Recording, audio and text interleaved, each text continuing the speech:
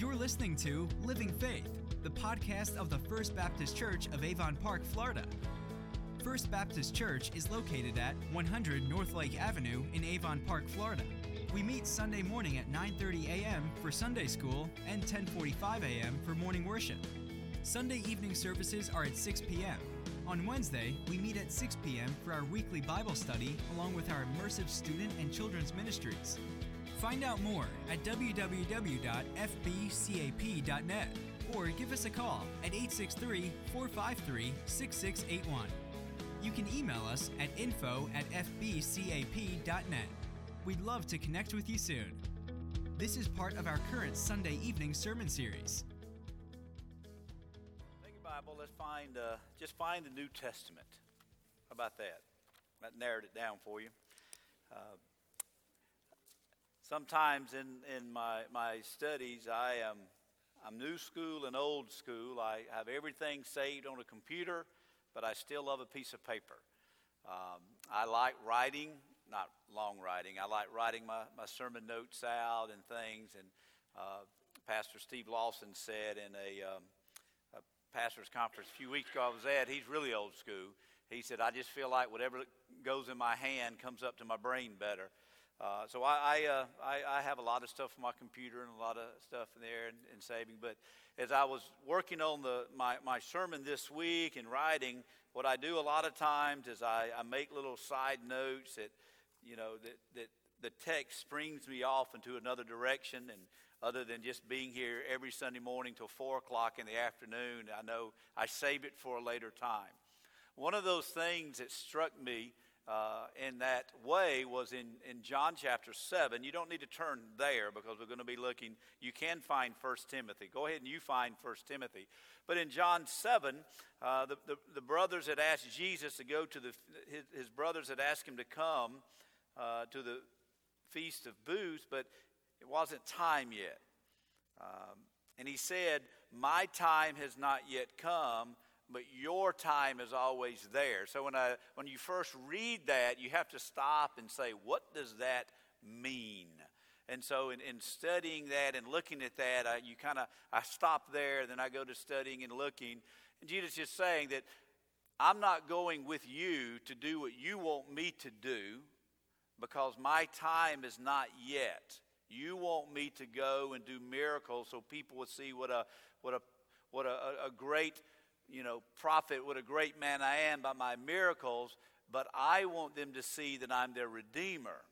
And so my time has not yet come to go, but you go ahead, it's your time. But Jesus was also alluding to there's a different thing going on here. Jesus is doing the Father's will, key word, they were doing their will. And so that just struck me about my time, his time. Jesus said my time. I wrote my time, but is it his time? So I want us to think about that. How do we live our life? So that sent me off on a study of God's will and time. And again, I still have filing cabinets. I literally have a filing cabinet. Pull that thing out. Y'all know what a filing cabinet is? Paper. Y'all know, young people. Manila folders, labels on it, doing God's will, and I pulled out some articles and began to read that. And so through my studying, one in particular that gripped me was one of my favorite pastor theologian guys, John MacArthur. John MacArthur is the cutting edge, probably 10 to 15 years ago, if not longer, of providing his stuff to everybody. He makes his stuff available to anybody that has access to a computer. If you love Bible study, if you love reading articles, if you love listening to preaching, everything he has, he gives away. It's Grace to You Ministries. It is just a valuable resource. One of the dangers I have in doing that, and I send people to these great preachers. Guess what the danger is? And I start sending everybody great preachers. Lawler gets it.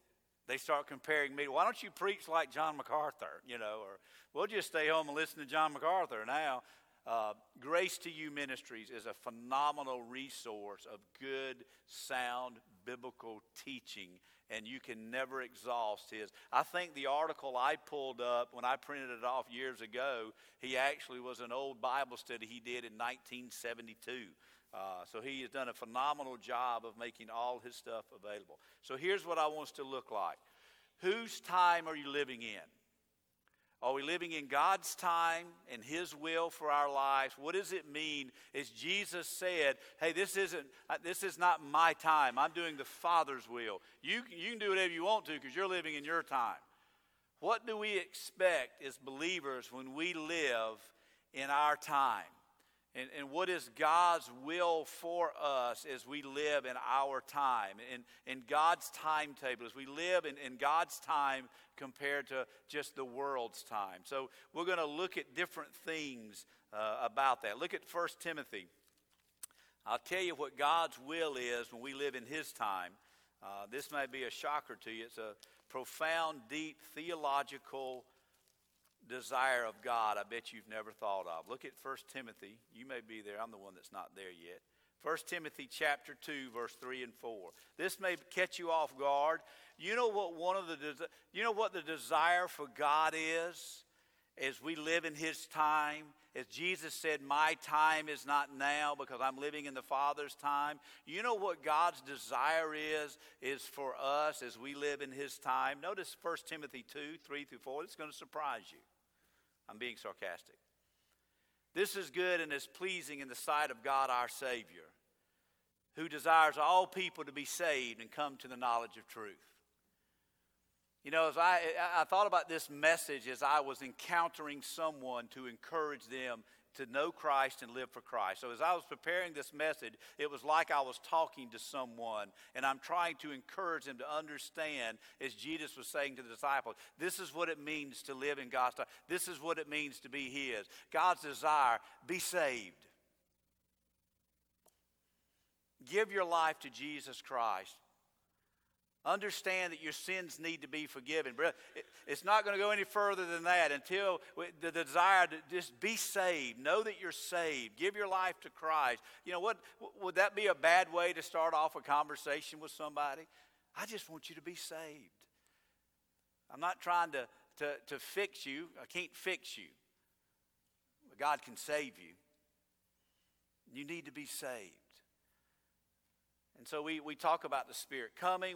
I allude to that this morning, that you've got the disciples living with Jesus, but yet rubbing elbows with Jesus as a half-brother doesn't save you.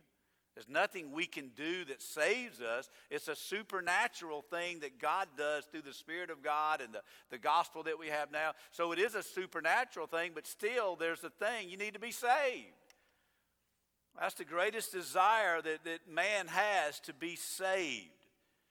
And so God desires for people to be saved. Ezekiel 18 and 23, and I apologize for doing sermon prep as you were singing. You didn't see me, but I always feel so guilty.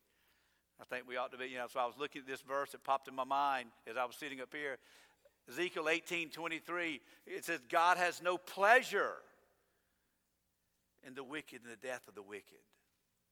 So just because we acknowledge that there's a sovereign God that must work does not take away that there's a desire that God for people to be saved. And it's not like God takes pleasure in people going to hell. The greatest need and the greatest understanding of knowing what God's will for our life is that we're saved and that people need to be saved. Look at 1 Timothy chapter 4, verse 10. Same conversation with Timothy. For to this end we toil and strive. Now, when we think about that, to this end what? We toil and strive. Those sound like two words that mean sweating and toiling and working. We're not talking about lazy people here. We're talking about believers that are doing something and they're toiling and striving all of it, because we have our hope set on the living God. This is a sermon within a sermon.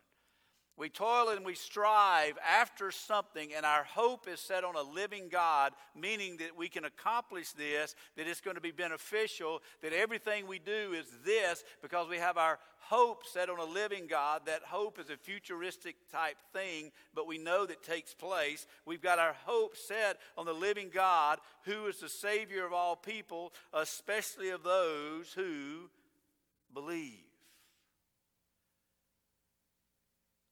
Salvation is it. And we toil and we strive and we have our hope on a living God who has sent His Son as the Savior of all people, especially those who believe. But so often we think about the will of God and we're seeking the will of God, but we're not seeking what the most important thing of the will of God is, that people come to know Jesus Christ as their Lord and Savior. And as a believer, we have a process. We have been left here for a reason. And that reason is that we toil and strive with a living hope so that God would use us to see people come to know Him as their Lord and Savior. People talk about, the Westminster Catechism, the chief end of man is to do what? To glorify God, enjoy Him forever. Let me tell you what makes God happy? When you understand that you're saved and your desire is to be used of Him to see other people come to know Jesus Christ as their Lord and Savior. You want to make God happy? Start understanding that.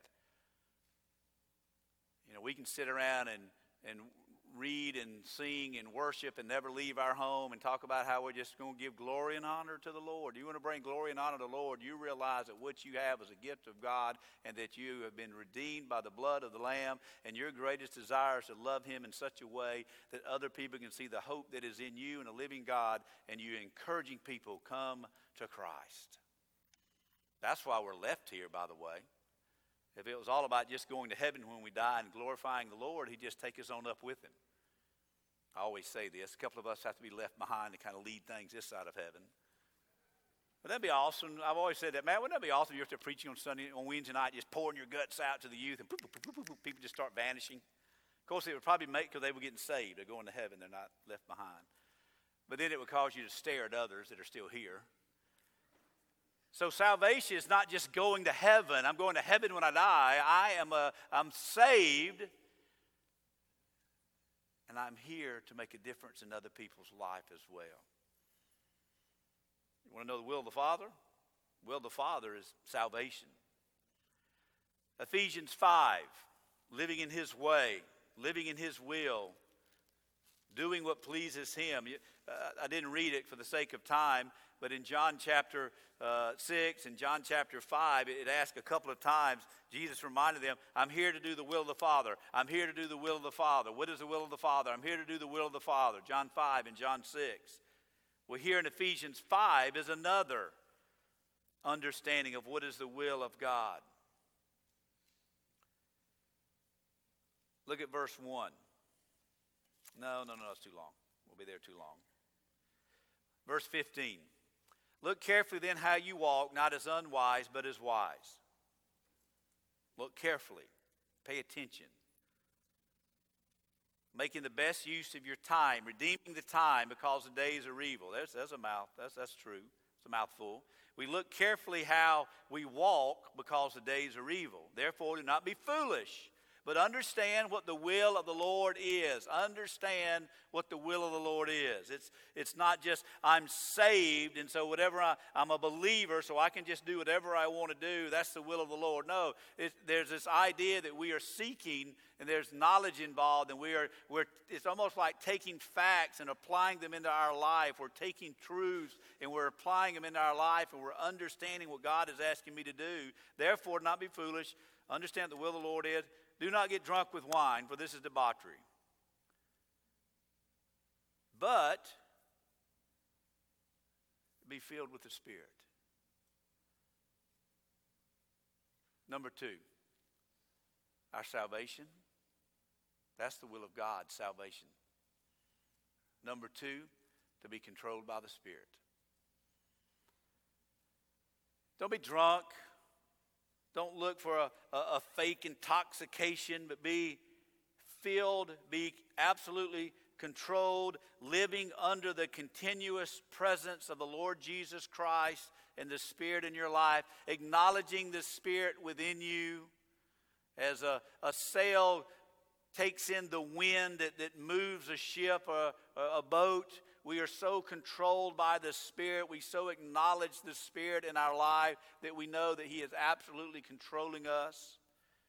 We are seeking that relationship. We are doing everything we can do. It says addressing one another in psalms and hymns and spiritual songs. The reference to the drunkenness. You know what a Spirit-filled, have you ever met a Spirit-filled person that's living that we are filled the moment that we are saved with the Holy Spirit. We don't lose it and need to get refilled. I do think there are some Baptists that might have a little slow leak, though.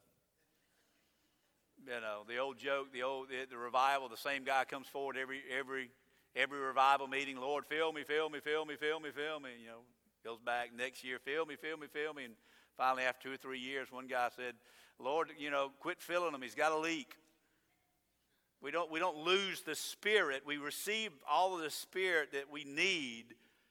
But as we grow in our relationship with Christ, we acknowledge the control of that Spirit in our life. There's still a battle of the flesh. When I get saved, John doesn't disappear. I used to do line work, construction. We would work back in the day. I've worked 30 or 40 hours straight one time. Boy, you want to talk about being grouchy? Don't sleep for about 3 days and see what happens. Okay? But that was a long time ago. I'm sweet all the time now. When you don't have anything to eat, when your blood sugar, that's my little thing now. Ooh, my blood sugar's getting low. I better eat. Get a little grouchy. Some of y'all, a little blood sugar drops sometimes. I pray for you. A little grouchy. Where does that grouchiness come from? It's just you coming out. You're still there. I'm sure on a daily basis, Sharon's reminded, John's still there. He hasn't gone anywhere. We're still there. The Spirit is there, but we're still there. Being controlled by the Spirit is acknowledging the Spirit is there, and you want to be so in the presence of God with our walk with Christ that we are letting the Spirit control us instead of letting us control us. Addressing one another in songs and hymns and spiritual songs, singing songs and melody to the Lord with our heart. That's the kind of person that's filled with the Spirit of God. You're around that person, you know it. Giving thanks always and for everything in God the Father in the name of our Lord Jesus Christ. Submitting to one another out of reverence for Christ. Be filled with the Spirit. It's not a mystical thing we try to obtain. The Spirit's not floating around here like Casper the Ghost. We don't need spirit nets and try to catch the Spirit. It's here if we've been saved. And we acknowledge that it is here and we submit to that Spirit in our heart and we live accordingly. Let's turn to another verse. Keep this verse, remember, make a photocopy of this and just keep this in your mind. This is good stuff. Look at Colossians chapter 3. Colossians chapter 3. Written around the same time, Ephesians and Colossians, Colossians chapter 3, Paul wrote it.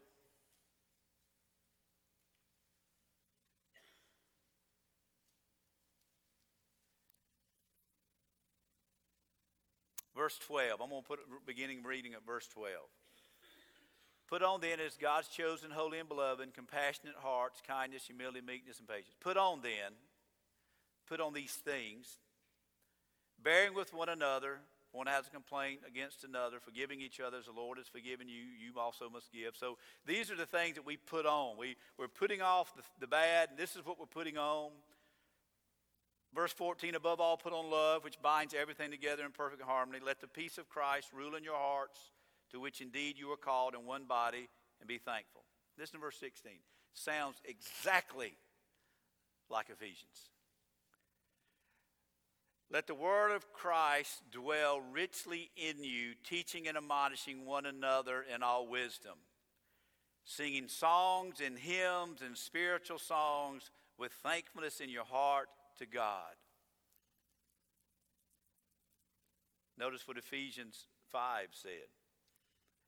addressing one another in songs and hymns and spiritual songs, making melody in your heart to the Lord with your heart, giving thanks always and everything to God the Father. Let the word of Christ dwell with you in you, teaching in a mind. Same thing. Notice this. How do I allow the Spirit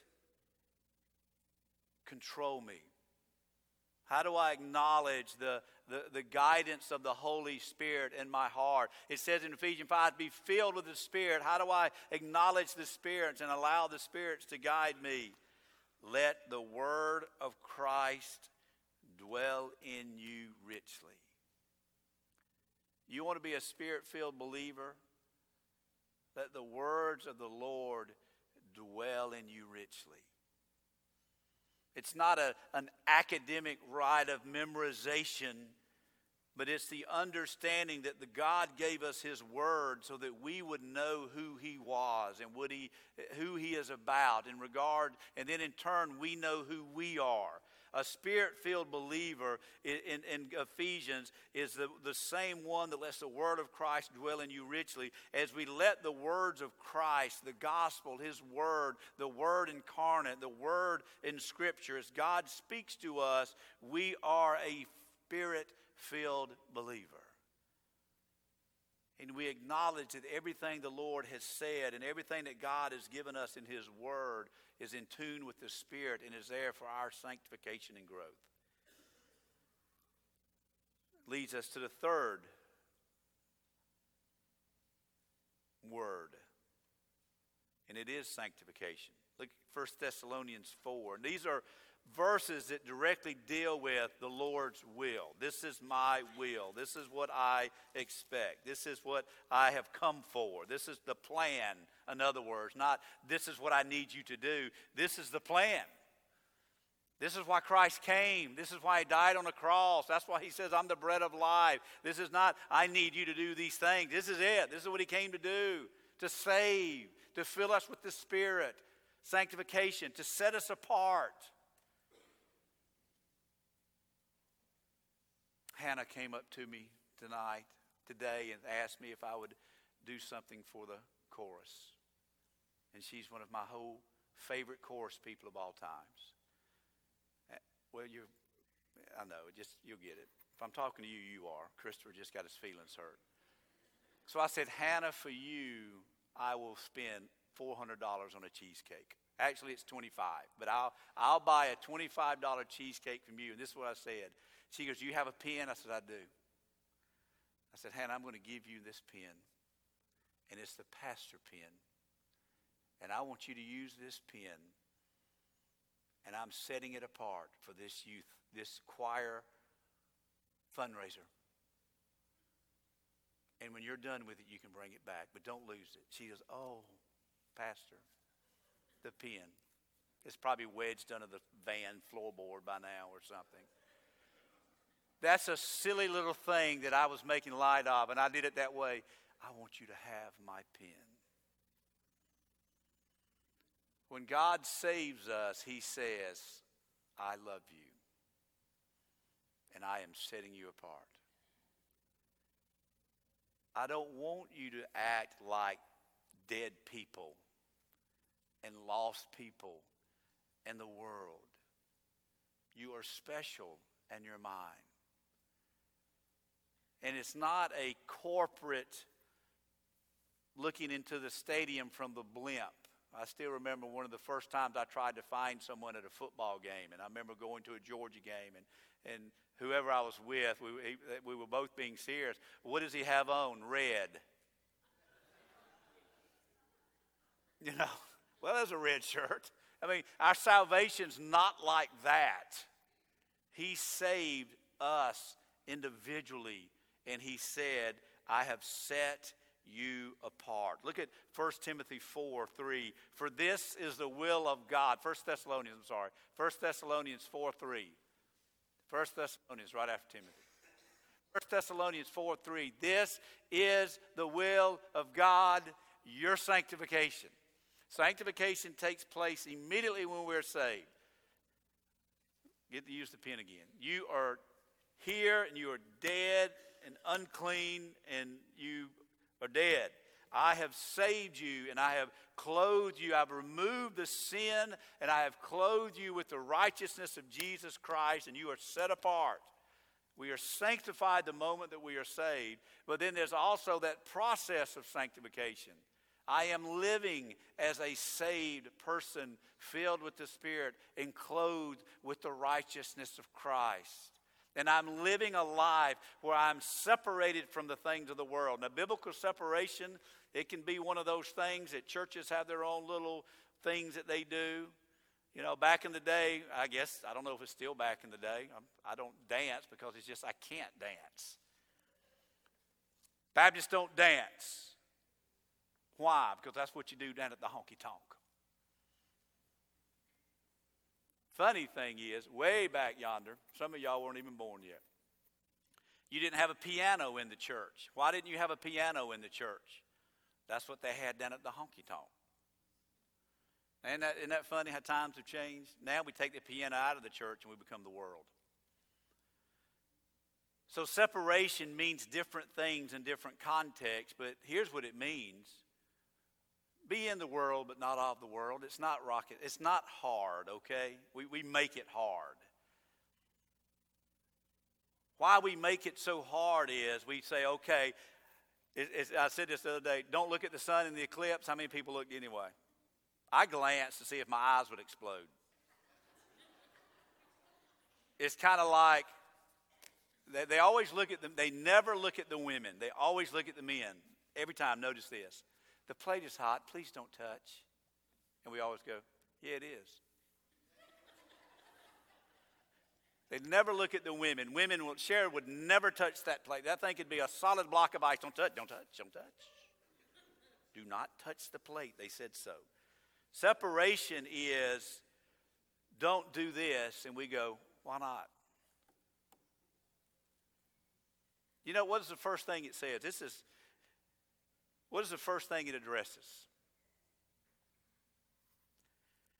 Abstain from sexual immorality. Here's the funny thing about that. We won't go too far into it because we do have younger folks. Every generation thinks it's new to them. You ever thought about that? My parents did not have that issue. And certainly when my grandparents were around, that was not an issue. Isn't that funny how we look at that? It's like it's something new. So when we read that, or we hear our pastor say that, or our parents say that, younger folks say, yeah, but it's been around forever. Men's desires, women's desires, it's been around forever. Here's why I think, now God didn't include me in on this. This is just John thinking. This is why I think this is the first thing.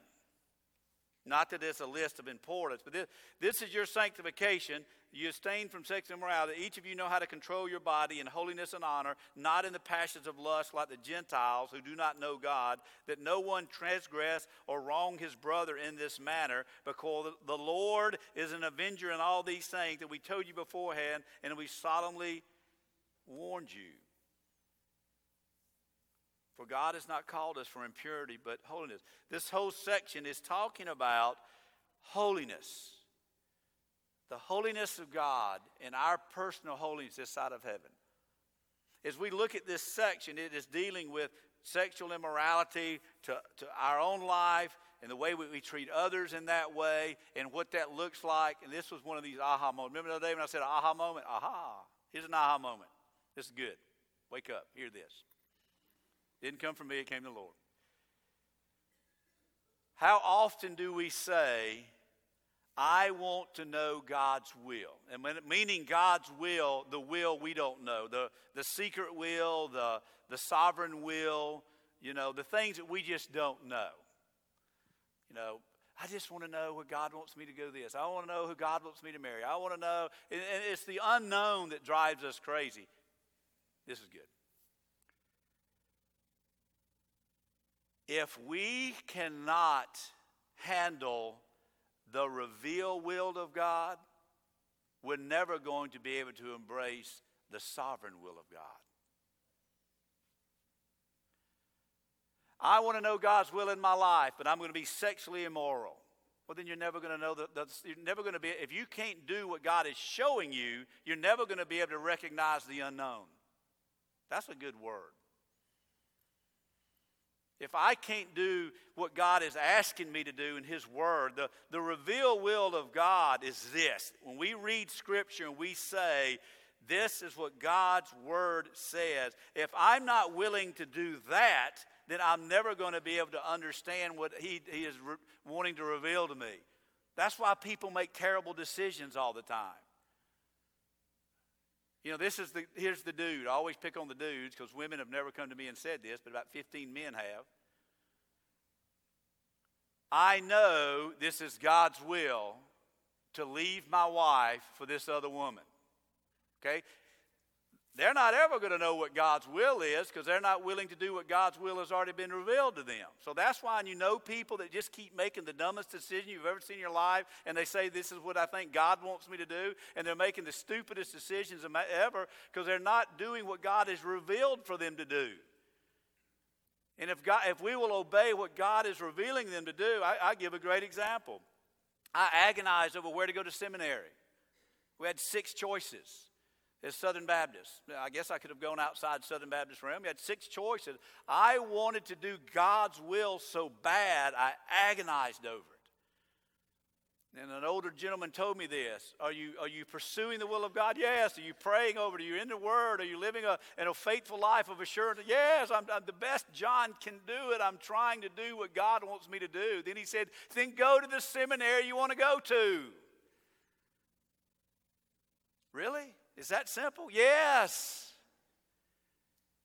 But when you're not doing what the Lord asks you to do, you're never going to recognize what God's will is because you're not doing what God wants you. It's kind of like in the article, MacArthur even mentioned this. He said, it's like a couple that comes to him and says, hey, and by the way, I do this. I'm not trying to scare people, run people off.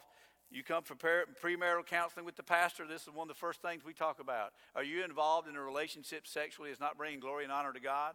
You can't hide the answer to that. Now, did y'all know we talk about that in premarital counseling? You can tell real quick where they believe on that. Real quick. So then the next question is, well then if you're not willing to do that part of God's will, how do you know it's God's will for you to get married? That's good. If you're not willing to do what you know God says is my will, how do you know it's God's will for you to marry this person? That's just something to think about.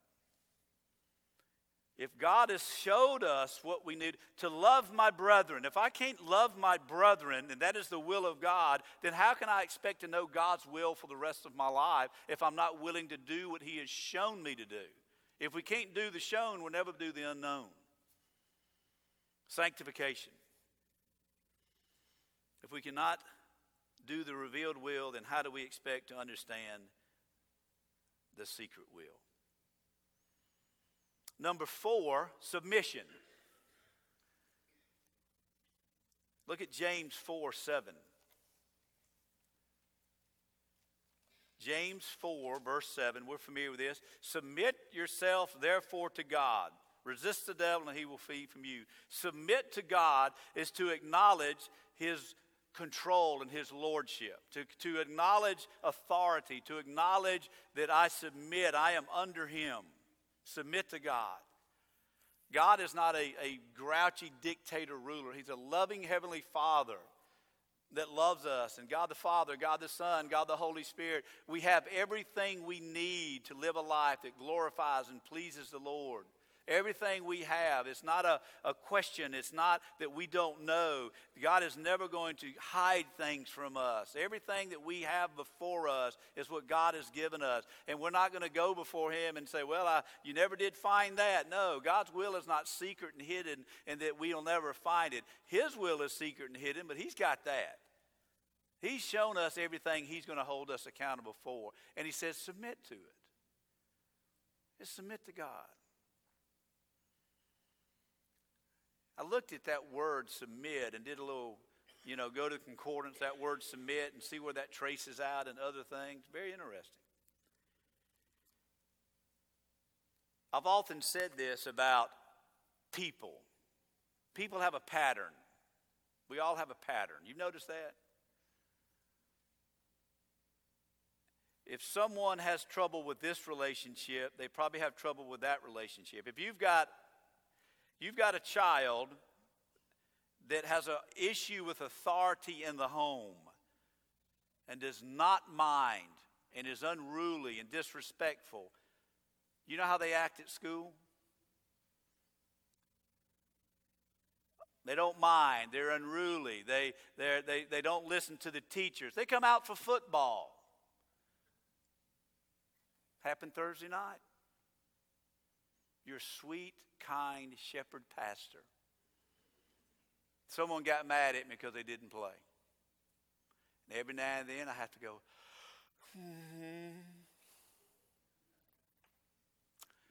We had this talk before. You haven't been out here all summer long. You just got your uniform yesterday. I told you, you're not playing. And I always have to be a little sarcastic. I don't care how good you are at Xbox. You don't know our offense. True story. In a huddle, on a timeout, I had a kid tell me in a previous church and setting, school, hey, how about this play on Xbox? But just think about that. So then we started calling him Turbo Button.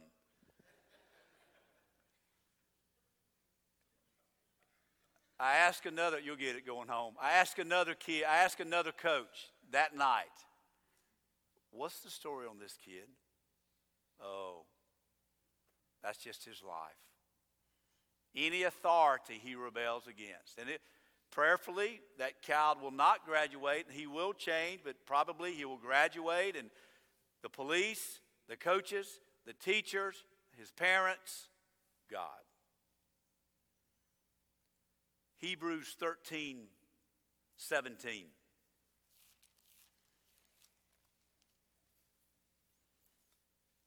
I want to submit to God. You know how we submit to God? We submit to those that God has put in our midst to help us along the journey. I don't preach on this often because I'm a pastor, which doesn't make much sense. Because I don't want to come across, this is what you need to do. And you'll understand when I read it. Hebrews 13, verse 17. Obey your leaders and submit to them. That's why I don't really preach. I probably ought to preach on it more. But I feel bad because I'm telling you to do something that's talking about your pastor. Submit to God. But submit also, if you want to submit to God, we submit to those that God has put over us to help us live this life out. Obey your leaders. Submit to them. For they are keeping watch over your souls as those who will have to give an account. That was the biggest struggle I had about being a pastor. I am going to stand before the Lord Jesus Christ and give an account for how I shepherd his children, you. I mean, think about that. Did I shepherd you in a loving way? Did I preach the truth to you? Did I love on you when you needed to be loved on? Did I preach tough when you needed to preach tough? Was I willing to say, hey, little sheep, you come back to the sheepfold? That's hard to do. But you think about that. Standing for the Lord Jesus Christ. And he say, those were mine. But notice what else. For they are keeping watch over your souls that will give an account. Let them do this with joy and not groaning. For that would be no advantage to you. I think there's going to be a lot of people that are going to have to answer for this in the history of churches. And the way that churches have treated their staff, not just their senior pastor, I think their staff. I have had some friends that have had shared with me horror stories about the way they have been treated. And just as the Lord, I will stand before the Lord, we are going to stand before the Lord individually. That was one of the things Sharon and I talked about. We were looking for a church, and she said this. I agreed with it. We have got to find a church because we need to find an elder, shepherd, pastor that is going to watch over our soul. It's not about the music. It's not about how friendly we are. It's not about the ministries we have. It's not, those tie into it. But when we come into a church, we're asking the Lord to lead us somebody that he will trust our souls up under. That's a big decision.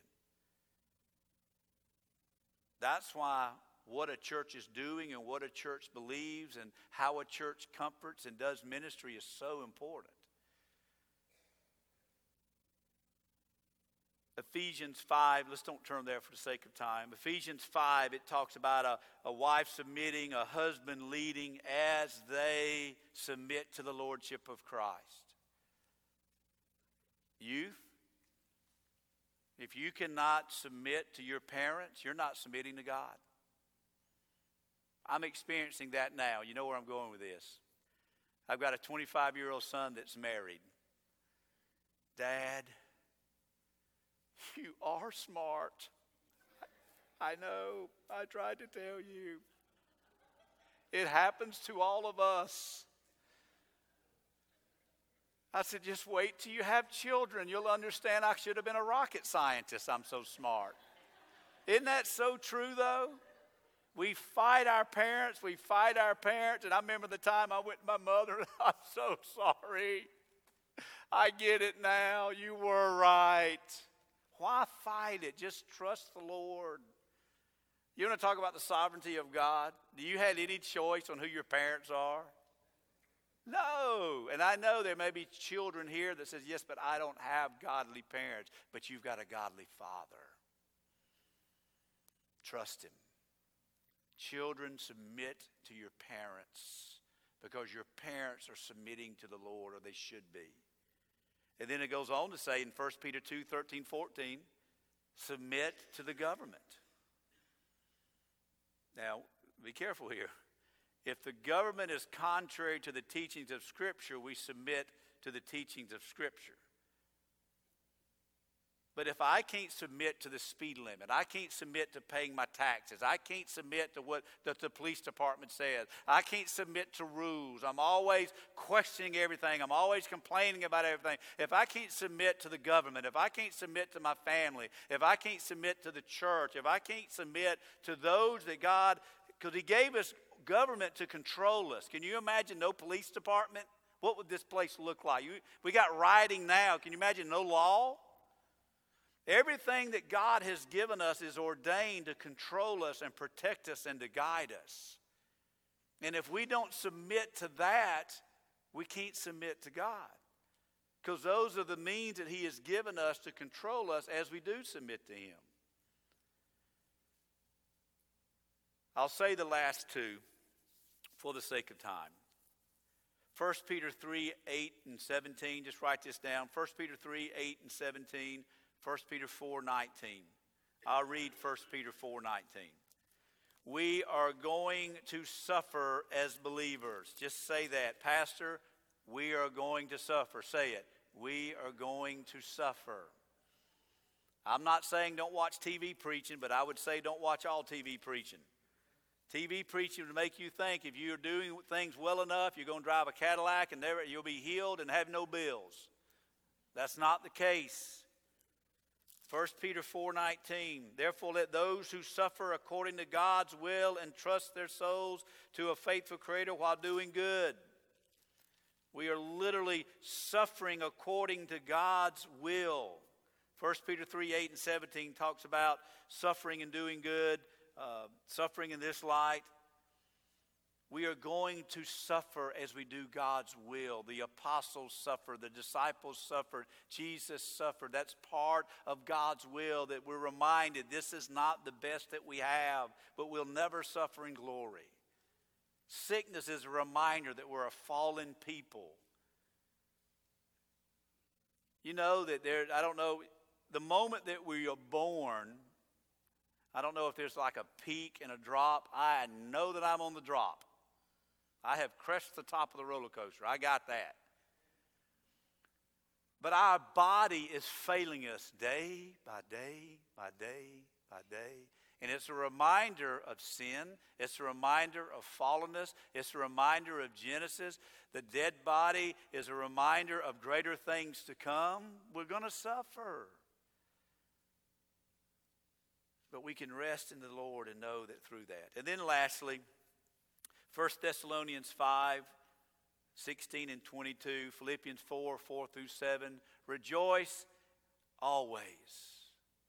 Be anxious for nothing, but all things with prayers and supplication, with a spirit of thanksgiving, let your requests be known to God. In all things, rejoice as we pray. Lord, I'm grateful in my sickness that I'm saved and I'm sanctified. Thank you, Lord, for doctors. Rejoice always. You know what complaining? You know who complaining really? I don't know if offends is the right word. Do you know who complaining really offends, or what complaining really grieves? The Spirit. When we complain, we're not acknowledging a loving Lord that has saved us and sanctified us and is guiding us and is control. Complaining takes away from the goodness and direction of God on our life. That doesn't mean we say, well, I don't want to complain, but yes, but just complaining. We need to be people that are thankful. We're saved, the Spirit-filled, we're sanctified, we're submissive, we're going to suffer, and there's a spirit of satisfaction. We are thankful for the Lord for everything that He has given us. That is God's will for our life. That is understanding that this is my time. I am here to fulfill what God is calling me to do. Let's stand as we pray. Lord God, we do thank you for these truths, these words that you have given us here tonight. We are grateful that in the midst of these things we have a gospel, we have a Savior, we have a Father, we have the Spirit, we have God that has given us everything we need to live a life that we are pleasing to you. We have your revealed will, we have your word, we have the Spirit that takes the word and shows us our life on display, and we know that as we follow your revealed will of God, that your unrevealed, your sovereign will just naturally fall into place. Let us enjoy our salvation, our sanctification. Let us, in a way, learn to enjoy our suffering and know that it may be just for a season. And let us be a person that understands that we are filled with the Spirit, so therefore we can rejoice always. And this we pray in your name. Amen.